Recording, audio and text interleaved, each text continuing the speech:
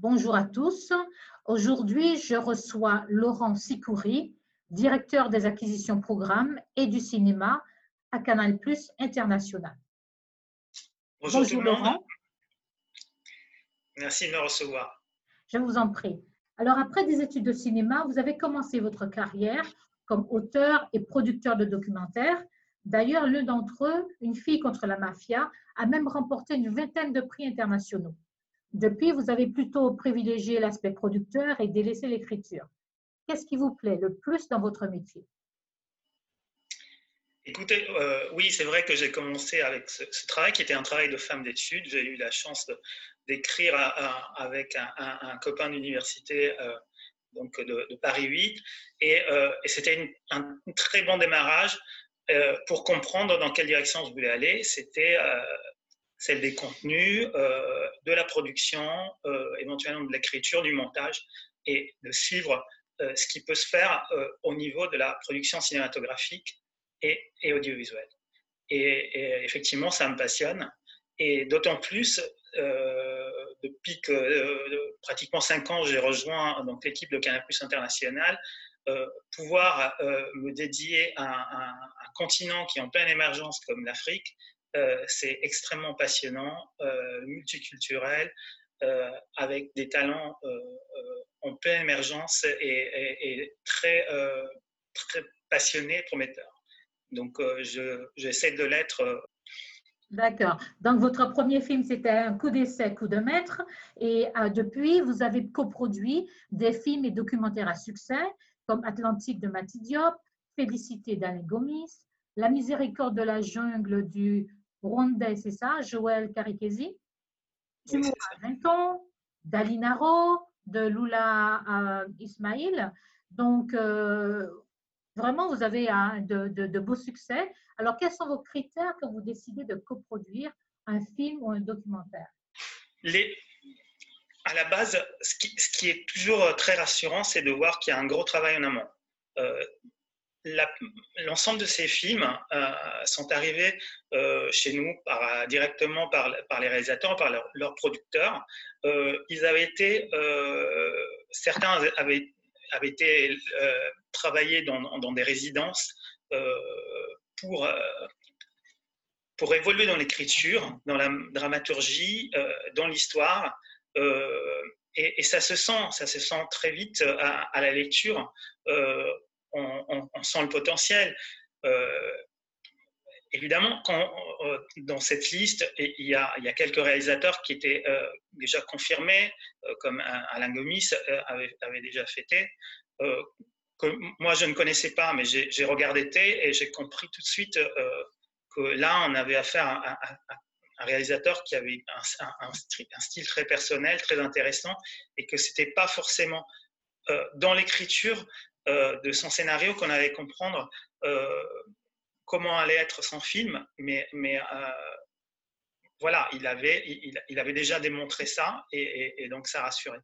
Et puis sur les autres projets, bon, Mati Diop aussi avait fait un documentaire important, mais voilà, les autres projets, c'est vraiment la qualité du dossier, les échanges avec les producteurs et les réalisateurs, et le travail en amont qui a été fait par ces talents, notamment avec leur court-métrage, qui démontre déjà comment ils s'expriment en images.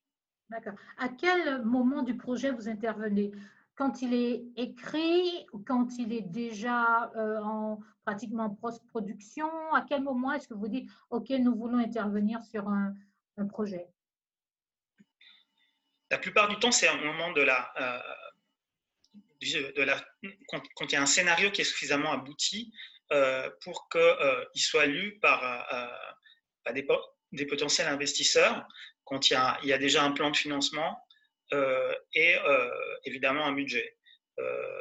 Nous, on est un acteur, oui, comme vous dites, c'est flatteur important, mais on est toujours complémentaires et on a quand même des moyens limités par rapport au budget de certains films, notamment les budgets importants africains. On essaye d'accompagner de mieux en mieux ces projets, mais voilà, on sait que c'est aussi une première étape d'avoir une confirmation d'une participation de la part de la chaîne Canal+, et ça permet de faire avancer le projet. D'accord. Et est-ce que vous avez un montant maximum par projet ou bien est-ce que c'est vraiment par rapport à l'enveloppe globale? Vous avez un pourcentage? Vous fonctionnez comment? Notamment, on est assez démocratique dans l'investissement. Normalement, c'est le même montant qu'on met sur l'ensemble des projets. Où il peut y avoir des toutes petites variations, mais qui se font plus a posteriori. Voilà. Atlantique a bénéficié d'un petit bonus suite à la sélection à Cannes, et ça, c'était décidé avant qu'il ait le prix. Voilà. D'accord. Ok, vous avez eu du nez alors. D'accord. Vous devez aussi repérer les talents d'aujourd'hui et de demain pour faire un choix éclairé. Alors, comment faites-vous concrètement, à part courir les festivals? Les festivals sont importants. Effectivement, c'est un très bon moyen de rencontrer des talents, des réalisateurs, des producteurs qui proposent leurs projets et de découvrir les œuvres qui ont déjà été faites par ces talents. Après, il y a d'autres occasions. Déjà, bon, il y a tous les contacts avec les professionnels, donc les producteurs qui nous adressent directement leurs projets, les réalisateurs aussi directement, ou des rencontres professionnelles comme les JCC à Carthage, ou évidemment dans les festivals, autour des festivals, il y a des rencontres, des séances de pitch qui peuvent être organisées, où des projets en gestation sont avancés et nous font découvrir ces projets. D'accord. J'ai cru comprendre que vous recevez finalement peu d'œuvres qui correspondent à vos critères de sélection, puisque vous avez une ligne éditoriale donc très précise. Alors, vous pouvez expliciter ces critères pour les réalisateurs et les producteurs qui nous écoutent? Alors, le plus simple, c'est quand même de leur communiquer la liste des éléments, qui est une liste assez détaillée des éléments idéalement on demande pour évaluer un projet. Mais je reviens à ce que je disais tout à l'heure, c'est que si un projet est bien travaillé en amont, on ressent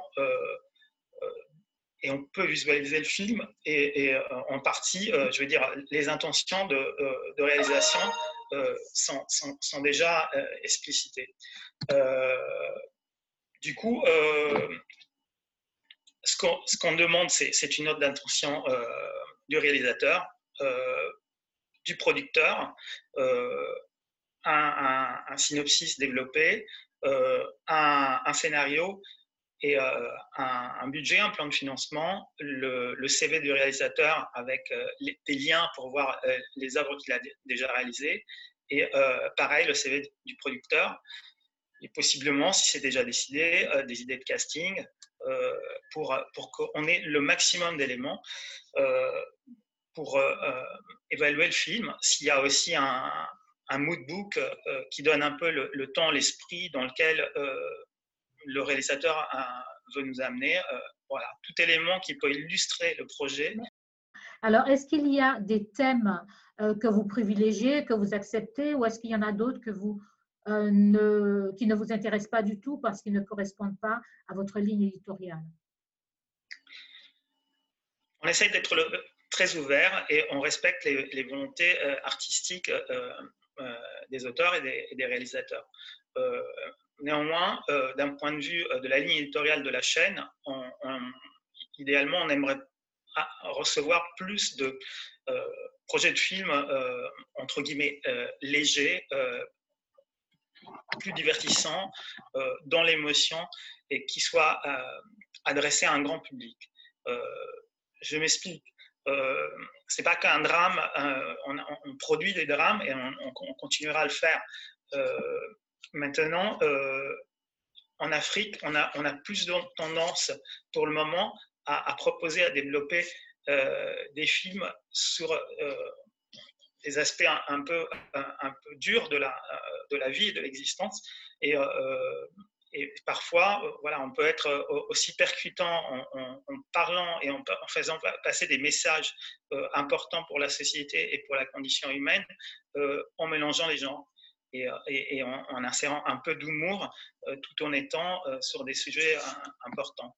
Voilà, je pense que… En fait, ce que vous dites, c'est qu'il faut que vous vous pliez aussi, que vous proposiez plutôt à vos spectateurs des films qui leur correspondent, en fait, qui correspondent au goût de votre public.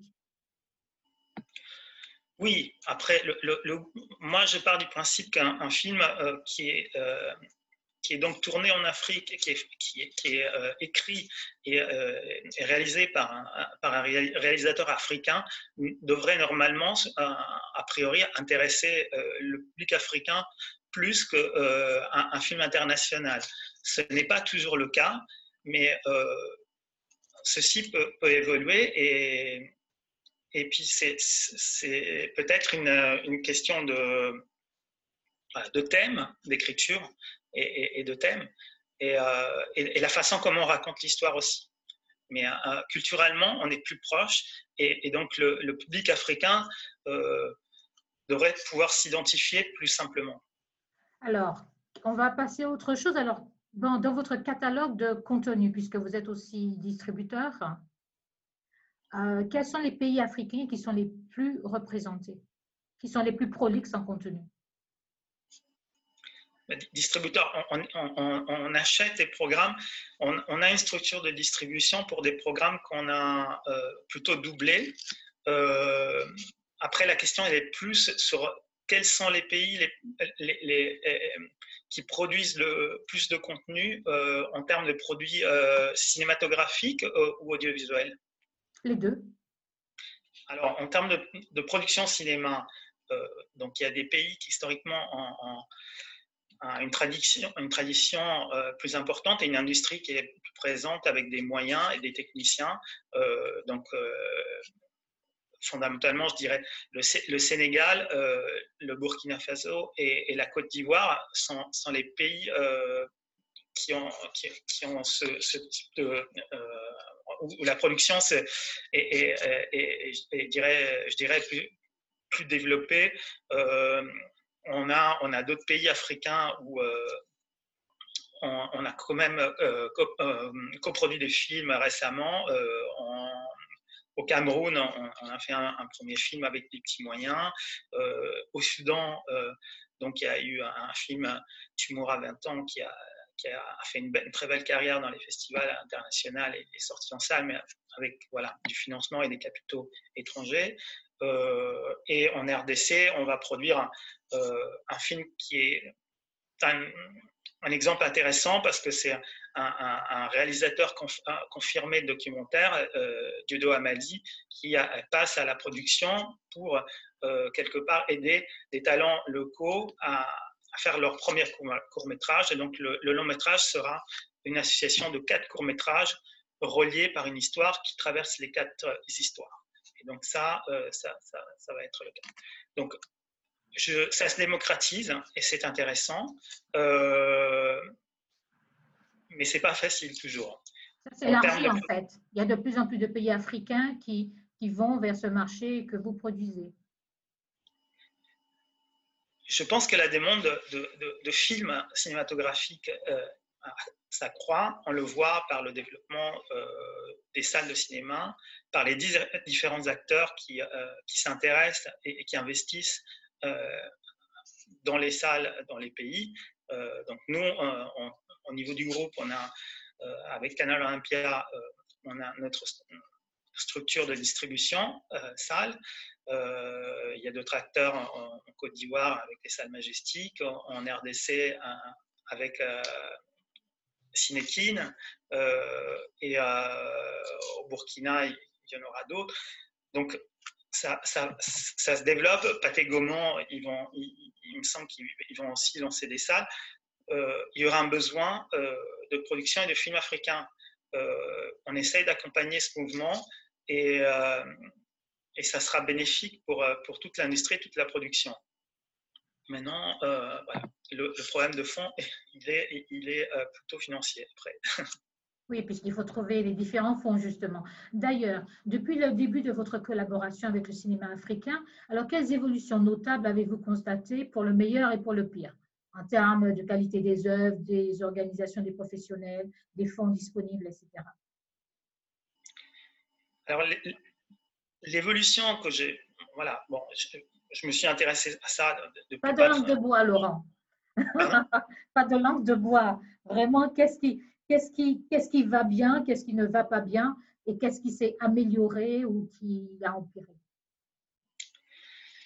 Bah, comme je le disais, il y a des aides, des financements en place, mais qui ne sont pas suffisants à faire en sorte que la production soit confortable. Néanmoins, ils existent et ils sont très importants. Donc, on a des aides en Côte d'Ivoire avec le FONSIC, le FOPICA au Sénégal. Il y a l'OIF qui soutient pas mal de projets, l'aide au cinéma du monde, les chaînes de télé, la nôtre et d'autres groupes qui investissent. Tout ça réuni ensemble permet à certains projets de voir le jour. Et ce que je disais tout à l'heure, c'est que si le projet est bien travaillé en amont et souvent passe par des résidences comme la Fabrique Cinéma ou à Berlin aussi, il y a une résidence ou en Afrique du Sud, ceci aide les producteurs et les réalisateurs à trouver d'autres fonds internationaux qui font monter en gamme la production africaine et permet à ces œuvres après de se retrouver dans des compétitions internationales et puis d'être distinguées, comme on l'a vu ces derniers temps, par des prix extrêmement prestigieux et ça fait rayonner tout le continent et ça montre aussi à tout le monde l'exemple que voilà, en Afrique, on peut faire des films qui voyagent et il faut suivre ça.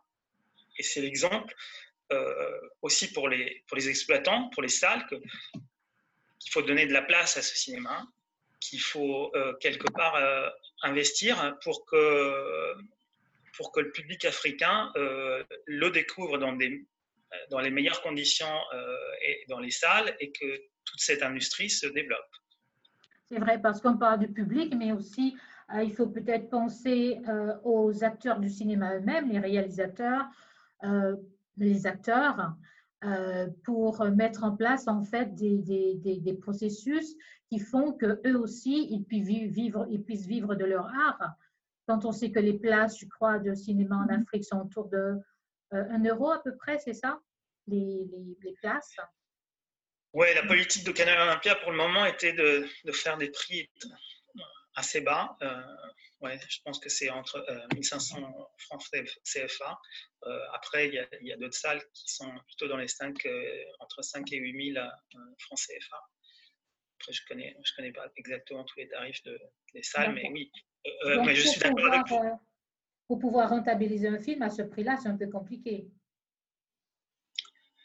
Oui, ce n'est pas. Voilà, c'est une source qui est légère et ça ne permet pas au film d'être complètement rentabilisé pour le moment. Ouais. Et en termes de, est-ce que tout est fait pour que le public vienne en nombre pour compenser peut-être les petits prix en termes de marketing, de branding? Comment ça se passe un peu là-bas? Alors là-dessus, moi, je pense vraiment qu'il y a beaucoup de choses à faire et je sais que les équipes des exploitants, elles ont tout à fait compris ça et s'activent énormément à ce niveau. Il faut préparer en amont la sortie d'un film africain beaucoup plus qu'un film international qui a déjà une renommée directe auprès du public africain. Ceci passe fondamentalement, je pense, pour le moment, par un marketing qui n'est pas un marketing classique, un marketing plus sur le net, avec les bons, trouver les bons acteurs, les bons canaux de communication pour que le public sache que finalement, il y a un film qui lui est destiné, dans lequel il va pouvoir se retrouver et il va pouvoir se divertir et donc que le film ait toutes ses chances soit programmé dans les mêmes conditions que les blockbusters américains et puis au fur et à mesure développe sa carrière. Voilà, c'est un axe très important et je sais que les équipes de Canal Olympia, elles le font et des équipes Majestic aussi. On a récemment eu un exemple qui démontre tout ça, c'est en Côte d'Ivoire, avec un film comédie donc, qui est le film plus facile pour l'exploitation salle, c'est Le gendarme à Bobo, avec Michel Gou, donc star locale, mais star aussi panafricaine, qui a extrêmement bien marché en Côte d'Ivoire. Je pense qu'il est dans les meilleures entrées au même niveau des blockbusters américains et très bien marché sur le réseau panafricain. Mais cette amorce a été faite en Côte d'Ivoire. Il y avait un bon support avec Michel Gou et voilà, c'est l'exemple qu'en travaillant bien en amont, on peut y arriver et c'est essentiel. Et moi, je me suis dit que j'essaierai autant que possible sur nos coproductions d'être vigilant et de créer ces synergies pour faire en sorte que ça évolue. Voilà. Parce qu'il y a en fait des moyens de s'améliorer de ce point de vue-là pour pouvoir attirer un peu plus de monde sur les contenus africains. Il y a toujours moyen. Je ne suis pas dans les opérationnels à ce niveau-là. Je pense que ce n'est pas facile parce que les canaux n'existent pas, je veux dire, ils ne sont pas aussi facilement identifiables. On peut organiser des projections en avant-première pour qu'il y ait un bouche à oreille qui s'installe en invitant des personnes qui ont chacun leur canaux de résonance, notamment des influenceurs, la presse. Chaque pays dans chaque pays, il faut trouver la meilleure façon de s'adresser au public qu'on attend et qu'on espère pouvoir sensibiliser. Est-ce que, donc on voit que les contenus africains ont de plus en plus le vent en poupe. Après, il faut trouver les bons contenus. Est-ce que parmi tous les films que vous produisez, il y en aurait que vous pourriez passer peut-être un peu plus sur Canal+ en France, par exemple? Parce qu'il y a aussi un public en France qui voudrait voir donc ces films et qui ne peut pas les voir. Oui, vous avez raison. Et c'est ce qu'on essaye de faire. D'ailleurs, certains de ces projets, notamment Atlantique, a été coproduit par la France et il passera sur Canal+ France. Donc, on a des synergies en interne. Laurent Acide m'alerte sur les projets africains qu'il reçoit. Et inversement, moi, parfois, quand il y a un projet qui a le potentiel international et la dimension d'être exploité déjà en salle et en France et une exposition sur Canal+, je le remonte aussi aux équipes cinéma. C'est encore rare parfois d'avoir ce type de projet, mais c'est arrivé. Le film de Philippe Lacotte, La Nuit des Rois, qui est en cours de finalisation, de post-production, est un exemple de film africain que j'ai reçu en amont et qui a été après remonté aux équipes de Canal+ France et Canal+ est aussi intervenu dans le financement. Très bien. Merci beaucoup, Laurent, d'avoir partagé votre expérience avec nous. Merci. Et en attendant de se retrouver pour le prochain épisode, je vous invite tous à nous rejoindre sur nos réseaux sociaux et à vous inscrire à notre newsletter sur www.pavillonafrique.com. À très bientôt.